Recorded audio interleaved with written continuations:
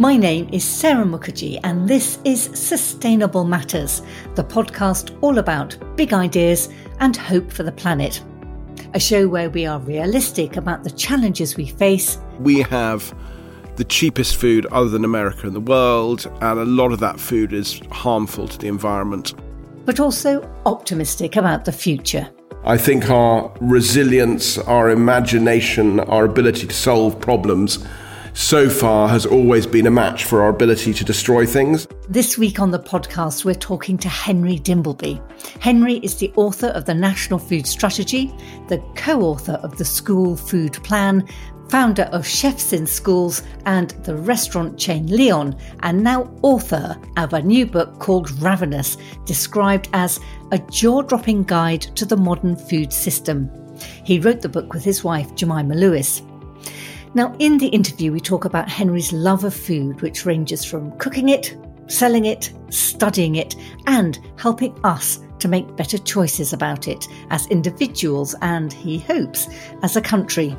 So I started by asking him about school, which he didn't much enjoy, as you'll hear, and how he was less than diligent at university. No, I don't remember school very much. I think I've kind of glossed that over. I didn't like boarding school. I think it's a wicked thing to do to people. But at university, funnily enough, I spent most of my time at university playing three-card brag, poker and bridge late at night. And we used to watch the cricket from Australia on the teletext because you didn't have, so you would wait and then every 5 minutes it would dig, it would run down. You'd see someone had got another run. And I completely missed the milk round. I didn't realise that people got jobs after university. I thought you just thought about that afterwards. I studied physics and philosophy, and my whole career after that has been, in some ways, a bit of a random walk. I feel like in Munster there's that street, isn't there, with all the bars, and I feel someone like, got bored in one bar and walked out in the street and went to look for the next best bar. But looking back now, you can see a pattern. So the pattern has been always walking towards something I was interested in. So after university, I happened to have met a chef, Bruno Loubet, amazing French chef who had a Michelin-star restaurant 4 seasons in on the Park. I met him at a party and then went to work for him as a commis chef.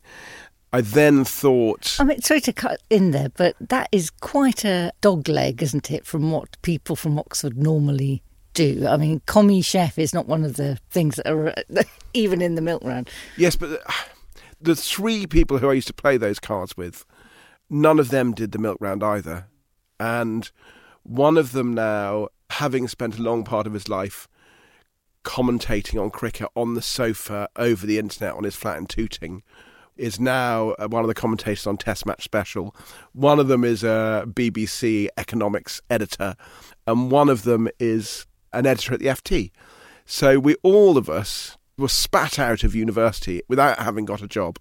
And I happened to have met Bruno and said to him, what would I do if I wanted to be a cook, as a joke? And he said, why don't you come and cook for me? So I used to go, while I was doing my finals, I used to go up to London on the bus and go and cook for him and then come back. And then when I was kind of about to do my final, I said, what would I do if I wanted to be a proper chef? And he said, well, why don't you come and work for me? And I hadn't got a job. I only realised that, God knows why, it was a clear sign of not being properly switched on, but I only realised that the whole milk round thing existed when I was a consultant. I was sent back to Oxford to present to people and try and persuade them to join the company I was working for. I turned around and I said, God, I wish they'd had this when I was here. This would have made life much easier. And it turned out they had. Did, I just hadn't been switched on.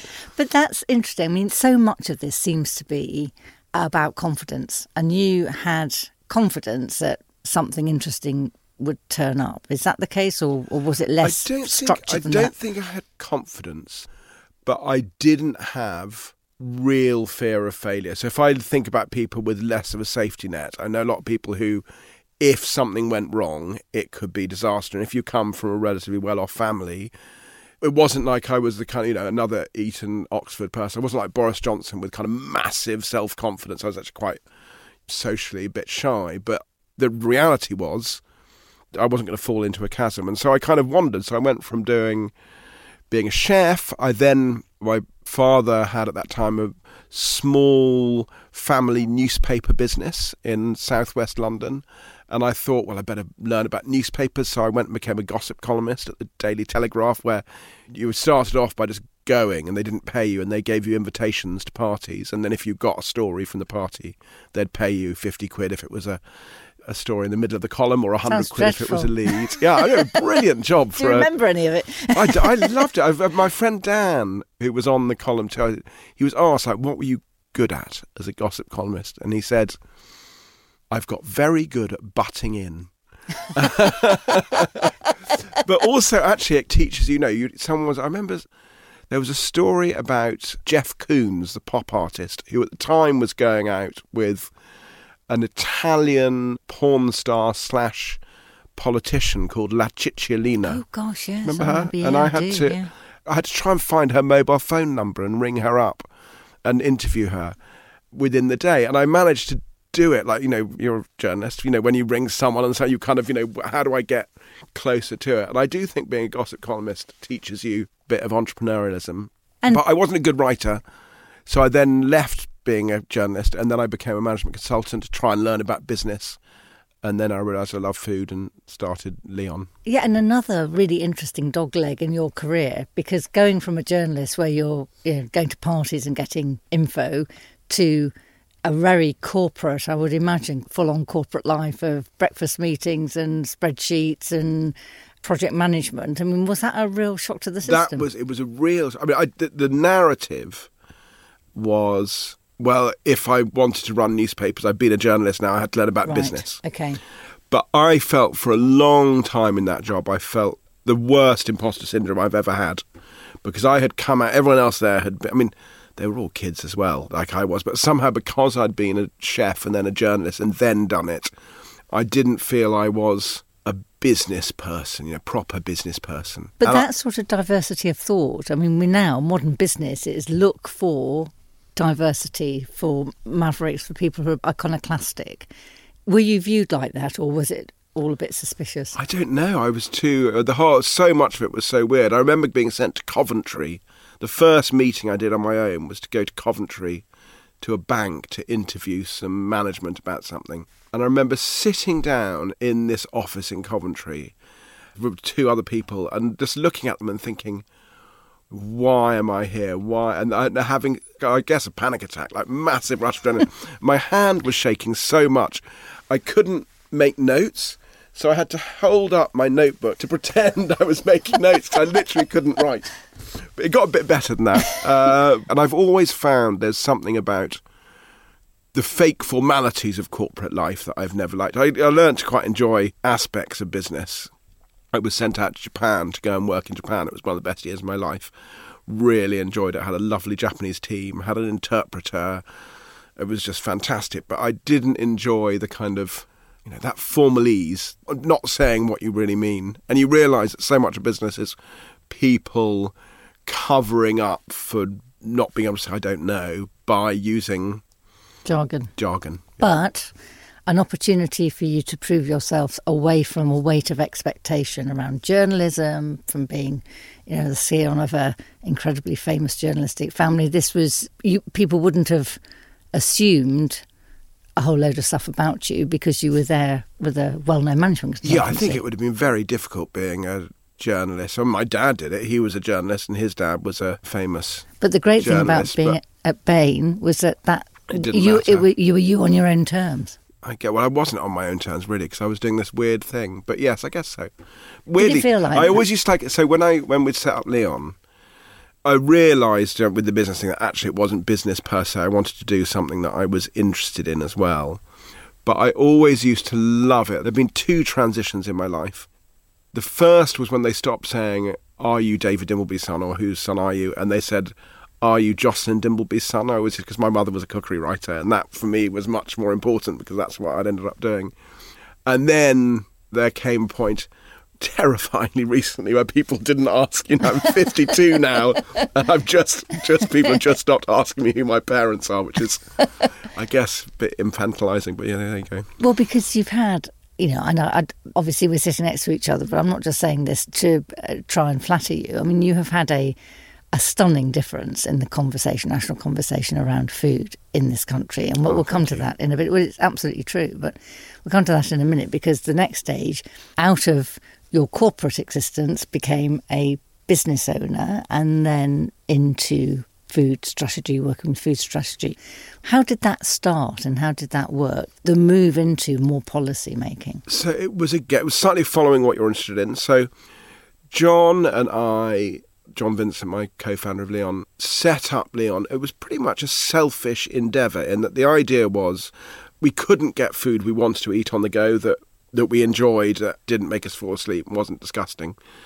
And then because of the way we talked, like the tone of voice we used in Leon, people assumed we were doing all sorts of other things. So people assumed we were organic, which we weren't. They assumed that we were high animal welfare, which we hadn't really thought about. They assumed that we were, it wasn't net zero at the time. I don't think this was 2004, so it was just beginning to become a thing. But they thought we were doing all these things. And that kind of made us feel a responsibility to think a bit more about what we were and we weren't doing. We had to train people to tell customers if they were asked, is it organic? We had to train people to say no, which is quite interesting. From that, I then met Michael Gove, the then Education Secretary, at someone else's house, and we spent a long time talking about school food because he was being smashed over the head by Jamie Oliver about school food, and I was kind of interested. I've always been in physics and philosophy, always been interested in how stuff works, always taken stuff apart, never been the person who can put it back together again, but I've always taken stuff apart to understand how it works. And so we had a long conversation, but it was me just trying to understand it. And then he got in touch a week later and said, will you do some work on school food, an independent review for government? And the reason that happened, there was one of our investors was a man called Gavin Davis, who'd been Gordon Brown's advisor and an economist at Goldman Sachs, former chair of the BBC. And I went to him and said, John and I have been asked to do this thing, should we do it? And rather than saying, no, mate, keep your eye on my money, he said, do it because it will change your life. That kind of thing it'll lead to all sorts of things. So I did that and learned a lot then about politics and policy, and some good things came. Universal infant free school meals happened because of that work, and some decent stuff on food in the curriculum. And actually in the charity, Chefs in Schools, because while I was doing it, I tweeted that the chef at our local state school he was leaving, and did anyone want to come do the job? And Nicole Pisani, who at the time was head chef of Ottolenghi's Nopi, replied, and she became the cook in our local school. And then we set up this charity, Chefs in Schools, which helps schools improve their food. So that was kind of another random thing that happened. And then Gove was moved to, he was fired before the election by Cameron, and then he was brought back and he was moved to DEFRA. And there, as people listening to this may well know, there'd been after leaving the European Union, the Common Agricultural Policy, there was a desire to try and create a farming system that was more environmentally friendly and net zero, but he was getting a lot of jip from people saying, well, it's all very well, but we can't eat butterflies. What about food security? What about health? How does this all fit together? And so he asked me to come in and do another review, the National Food Strategy, to look at all of that, which if I hadn't done the school food plan, I would never have said yes. But I kind of felt at that time, well, I've been a strategy consultant. I've done one government review. I really enjoy trying to work stuff out. And although I can't be an expert, no one's going to be an expert in all of the food system. I've got a business in it. I've worked in schools. I kind of felt that would be an interesting thing to do. And that then became, because COVID happened, it became pretty much three and a bit years of work. It became much longer. I mean, you were on the expert panel, so you remember. Yeah, I should declare an interest here because, yes, and it was, first of all, it was an amazing set of people you got together. And I think that says a lot about your convening power and the spread of people. But some of the conversations, I know they're Chatham House, so I won't mention any names, but some of the conversations, and I'd like to explore this a little bit, did come around that people eat better if you pay them more.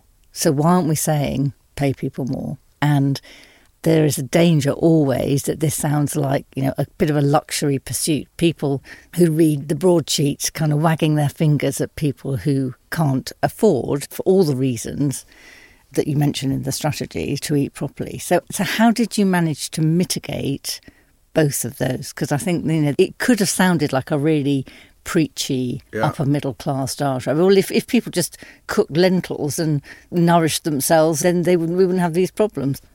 Yeah, I mean, funnily enough, occasionally people would say, well, why is it up for you, an Eton, Oxford-educated, whatever, to tell people what to eat? And I said, but what's interesting is that, first of all, that's not what I'm doing. And secondly, it's only ever well-educated, rich people who ask me that question because, as you know, we went and visited people all over the country in different environments. People are fed up with the way the food system works. But I think you have to do there are a few steps that you have to make to understand that. First of all, you have to acknowledge the problem of poverty in this country has been partially solved with cheap, unsustainable food. So you have a situation where we have the cheapest food other than America in the world, and a lot of that food is harmful to the environment and to our health. The second thing that you have to kind of realise is that actually it is possible to create a better diet for the majority of the people that doesn't do those things. And you have to realise that if we don't do that, it literally isn't sustainable. So literally it is the biggest cause of biodiversity collapse. It's the biggest cause of freshwater stress, freshwater pollution, deforestation, second biggest cause of climate change. And if we don't do it, it literally isn't sustainable. We cannot carry on doing that. So then you say, well, what does that transition look like? And you set out how you can go from here to there. And then you have to recognise that with society economically structured as it is, there are a group of people where you have to support their diets, where you have to help them buy decent food. And what is interesting about that is that again is something that people who aren't in that situation say, well, it's demeaning to give people holiday activity and food programs. Why didn't you just give them money? It's demeaning to do free school meals. Just give them money. And actually, when you talk to people in that situation, those policies, Healthy Start's a policy where you can get supplementary vouchers for fruit and veg if you're living in poverty and have kids. And people say, I loved the fact that it wasn't money because it meant I could get a bowl of fruit, put it on the table, my kids would eat it, and I didn't feel guilty about it. There's a programme running in Hackney at the moment, Alexander Rose Foundation, where they're giving £8 vouchers to families in poverty to go and spend at Ridley Road and other markets. And not only are the children in those families, they've gone from 5% eating their 5 a day to 64%, but the families say exactly like that thing, which is, I feel less stressed because I don't feel I'm constantly having to make a trade-off between the household budget and the health of my children. And I just think that I wish that anyone listening to this, if you ever get asked to do an independent review, do it, because it's an amazing privilege and you get to meet, as you know, you can ring up anyone in the world, like the cleverest people in the world, and ask them what the answer is. But it is just as important to go and spend a lot of time in communities talking about how the world actually is, because it is often the case that the experts, the cleverest people, don't do enough of that. And funny enough, you might remember we had one conversation. There was an amazing woman called Daisy Stemple who was on our advisory panel, who had in the past lived in poverty, had been on Healthy Start, and she's amazing. She was amazing. And whenever some big food company CEO would start to pontificate, and she would just go, no, it doesn't work like that. And she would just describe in really intricate detail how it actually, and you could see immediately why he would think it worked like that. And then she would just be, no, that's not how it works. And I just think that's so powerful. That. So I'd say, that is, I think, one of the things that we managed to do well was pay attention to what was actually going on as well as what clever people thought was going on. Now, you mentioned what a great experience it was, and I have to say it was an absolute privilege to be part of that expert panel. It was an amazing experience. But, as often happens with these amazing documents, we are never short of policy documents in the UK, really good ones put together by experts, and they kind of sit on a shelf because the person who sponsored it isn't the person who's in office anymore.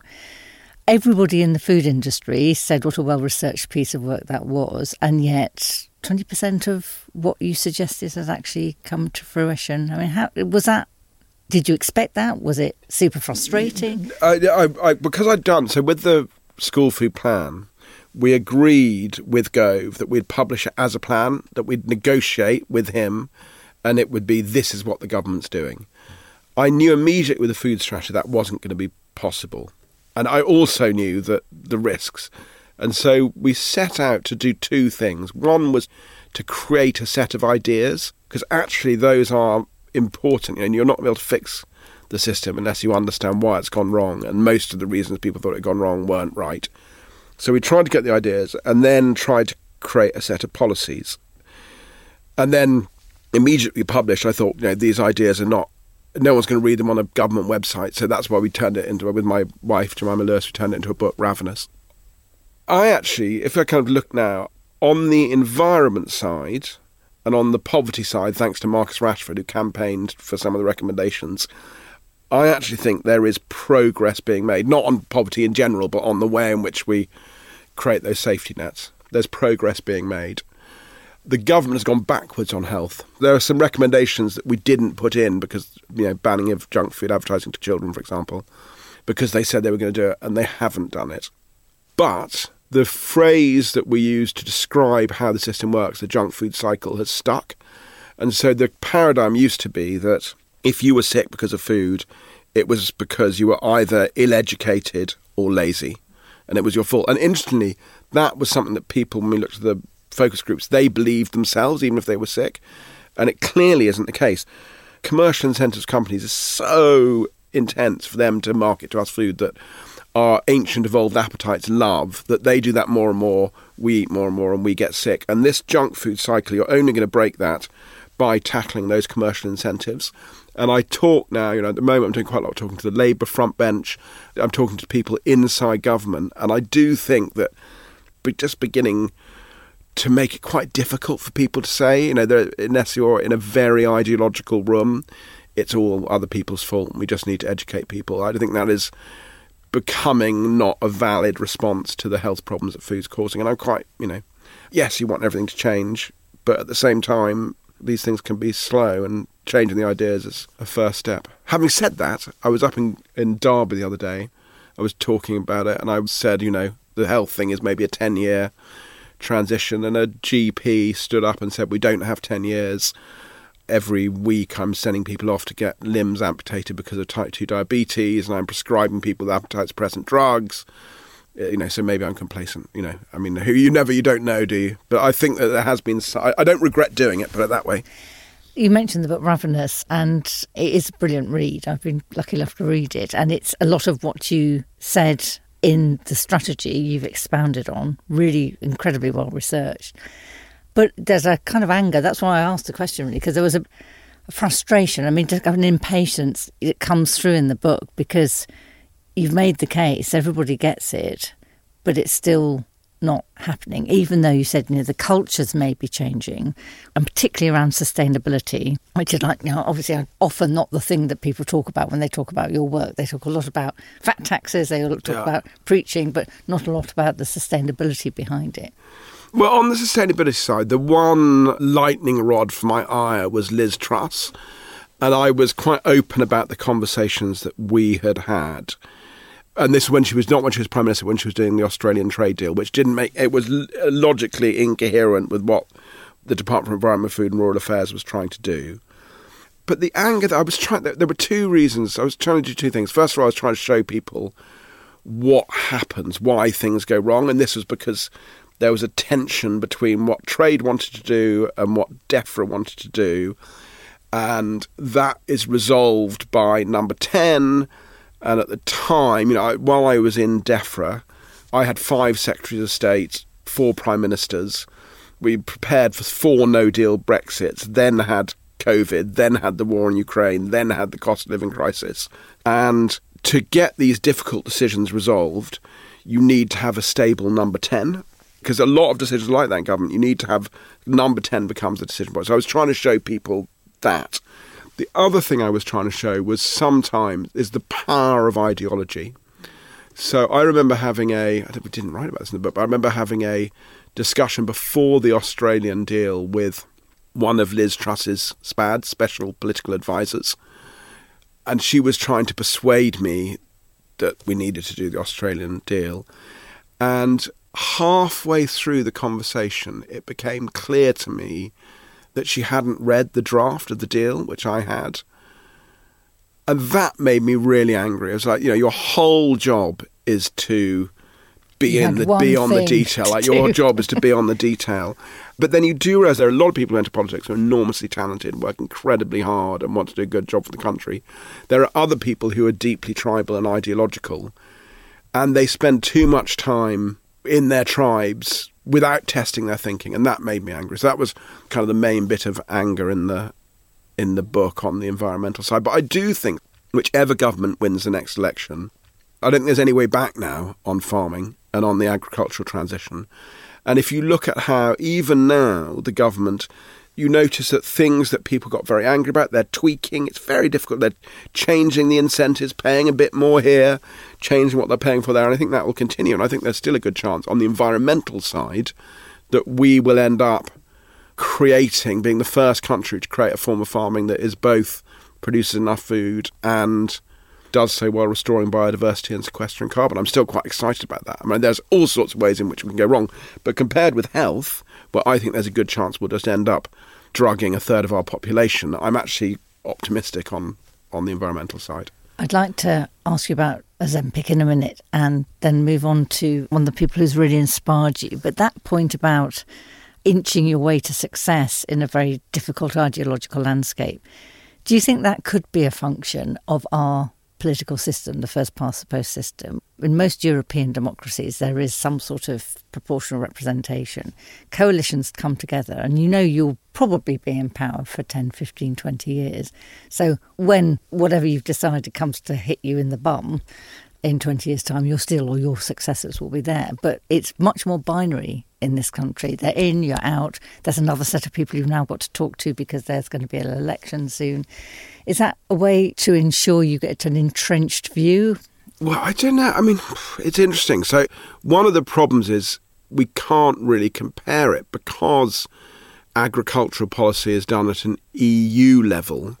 You can have a good guess at what Germany or Spain or Italy would do. But what you see, Tamsin Cooper, who was the lead civil servant on the food strategy, had spent a bit of time working on trying to get green regulation into the common agricultural policy. And she said that time and again they get this close and then the Eastern European countries would veto it. And so I don't think we know what agricultural policy Germany on its own or those countries would have. I mean, I do think that politics generally now, I was sitting next to a cabinet minister from the Blair administration the other day at a health conference, and I asked her, I said, do you think politics is worse, harder than it was when you were there? And she said, it is so much worse. It is unbelievably harder. And I think that actually social media is more to blame for that because, even if you look at, and this will come on to who we're going to be talking about later, if you look at even sensible people on social media getting involved in debates about farming and sustainability, where in the past they might have written a letter to the press, then everyone would have met and they would have seen each other. They get themselves worked up into such a ferment that everyone's abusing everyone else and it just becomes deeply unpleasant. I think that is more, really, I'm not sure the first past post doesn't have anything on ADHD. On that. I mean, I do think that, one of the things about the referendum, if you give someone a question, one question, which can split the country 50-50, even if it was something that they had hardly ever thought of, suddenly it becomes part of their identity. So I think that was a problem as well. So you have a whole bunch of people who'd never really thought about whether they were Remain or Leave suddenly find themselves in this massive fight. And actually it's kind of weird. I think, you could probably have a referendum on almost anything and end up creating that. I mean, the problem with that was also that we didn't know how to... It was in competition with our elected democracy, with the way in which we did so. That was problematic. But I don't know about first past the post, whether that's a problem. Moving on to Ozempic, which you did mention, you've mentioned in the conversations you've had about Ravenous, it stops you eating while you're on it. It doesn't once you're off it. Boris Johnson has famously written his first article in the Daily Mail where he said he's tried it and now he's back on the cheese and salami.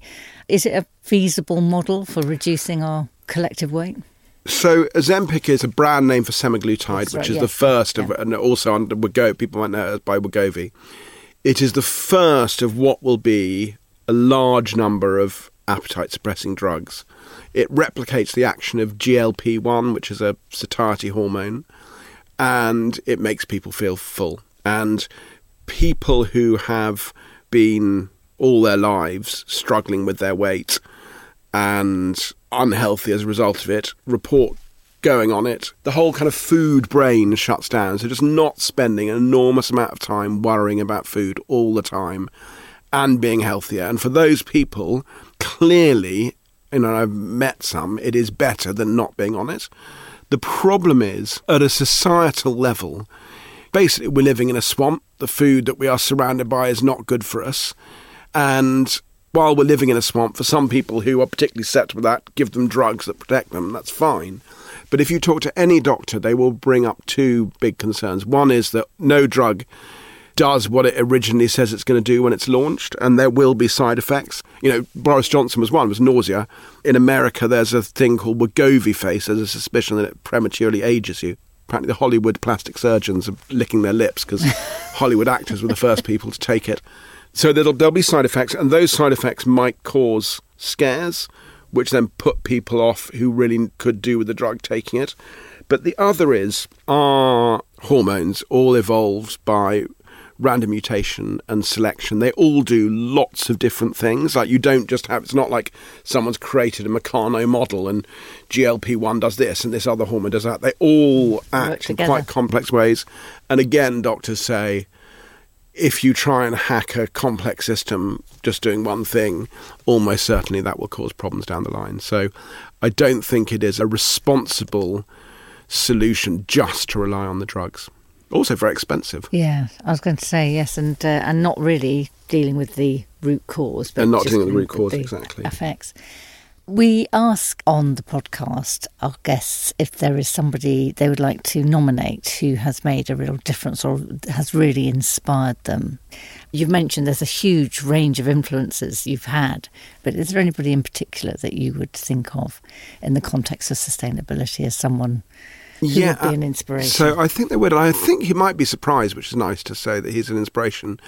But it's Martin Lines, who is someone who is pushing the boundaries of regenerative farming in this country. That is, trying to farm in a way that uses lower inputs and leans into natural solutions to try and solve problems, but not necessarily going fully organic, but trying to find a way of farming at higher yields while protecting, restoring nature. And the reason that he is an inspiration, and he set up a thing called the Nature Friendly Farming Network to spread the word. And the reason that I think he is interesting is because he doesn't proselytize, and therefore he is able to attract and bring together people who have been very high-yielding kind of industrial farmers just by saying, look, this, what I noticed was as we restored the soil, we now use 30%, 40% less nitrogen. Come and see. And he'll arrange, just come and see what's going on.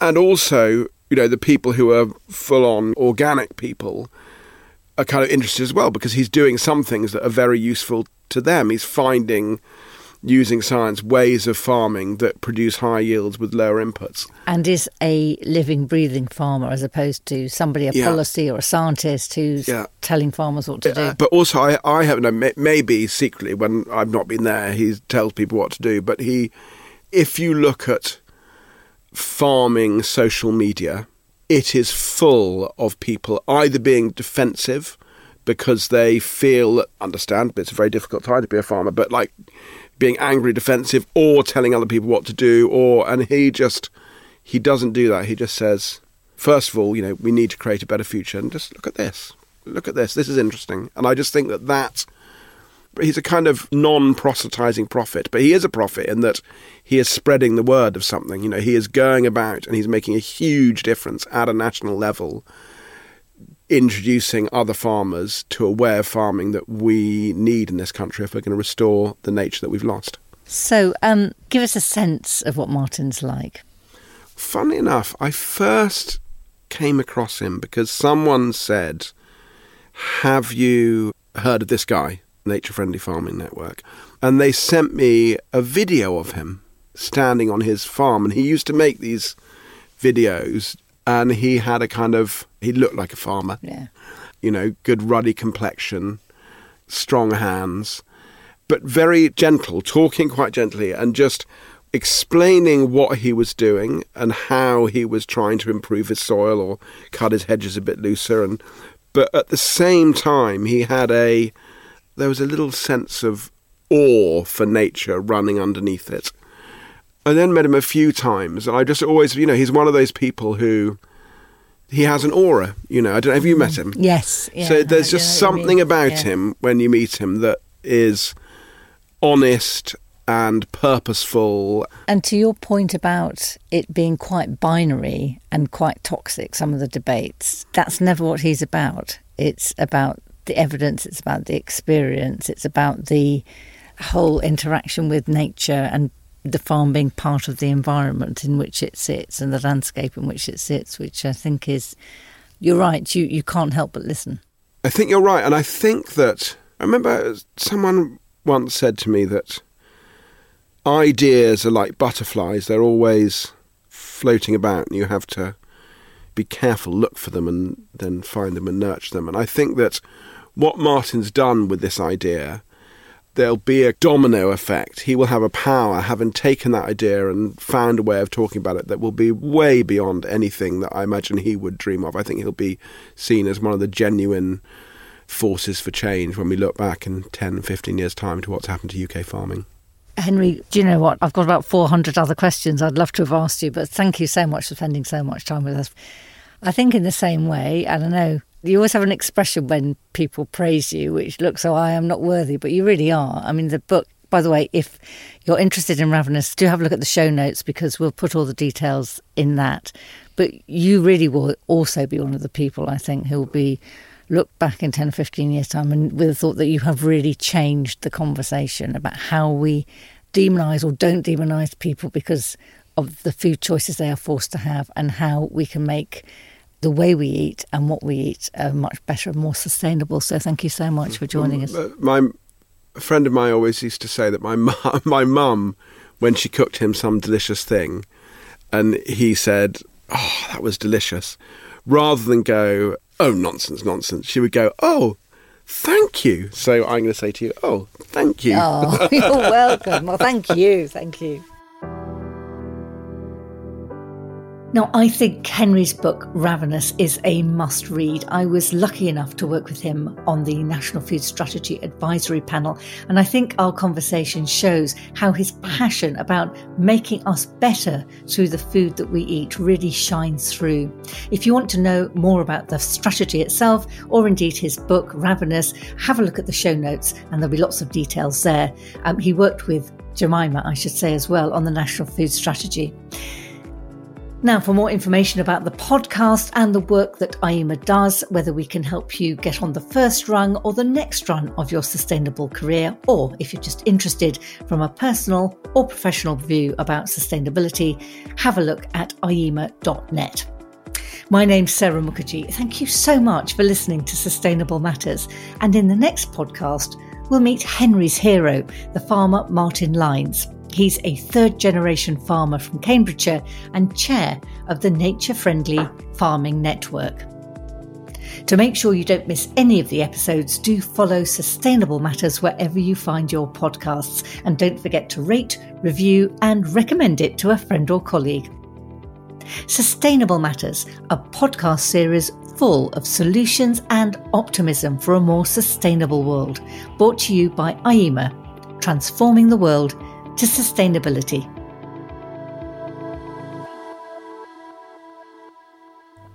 How do I stay hopeful? I think that is kind of an attitudinal thing in some ways. I am a pretty hopeful person generally. I think if you look back at where we've come from as a human species, the problems that we've overcome, I think our resilience, our imagination, our ability to solve problems so far has always been a match for our ability to destroy things, and I have faith that will continue to be the case.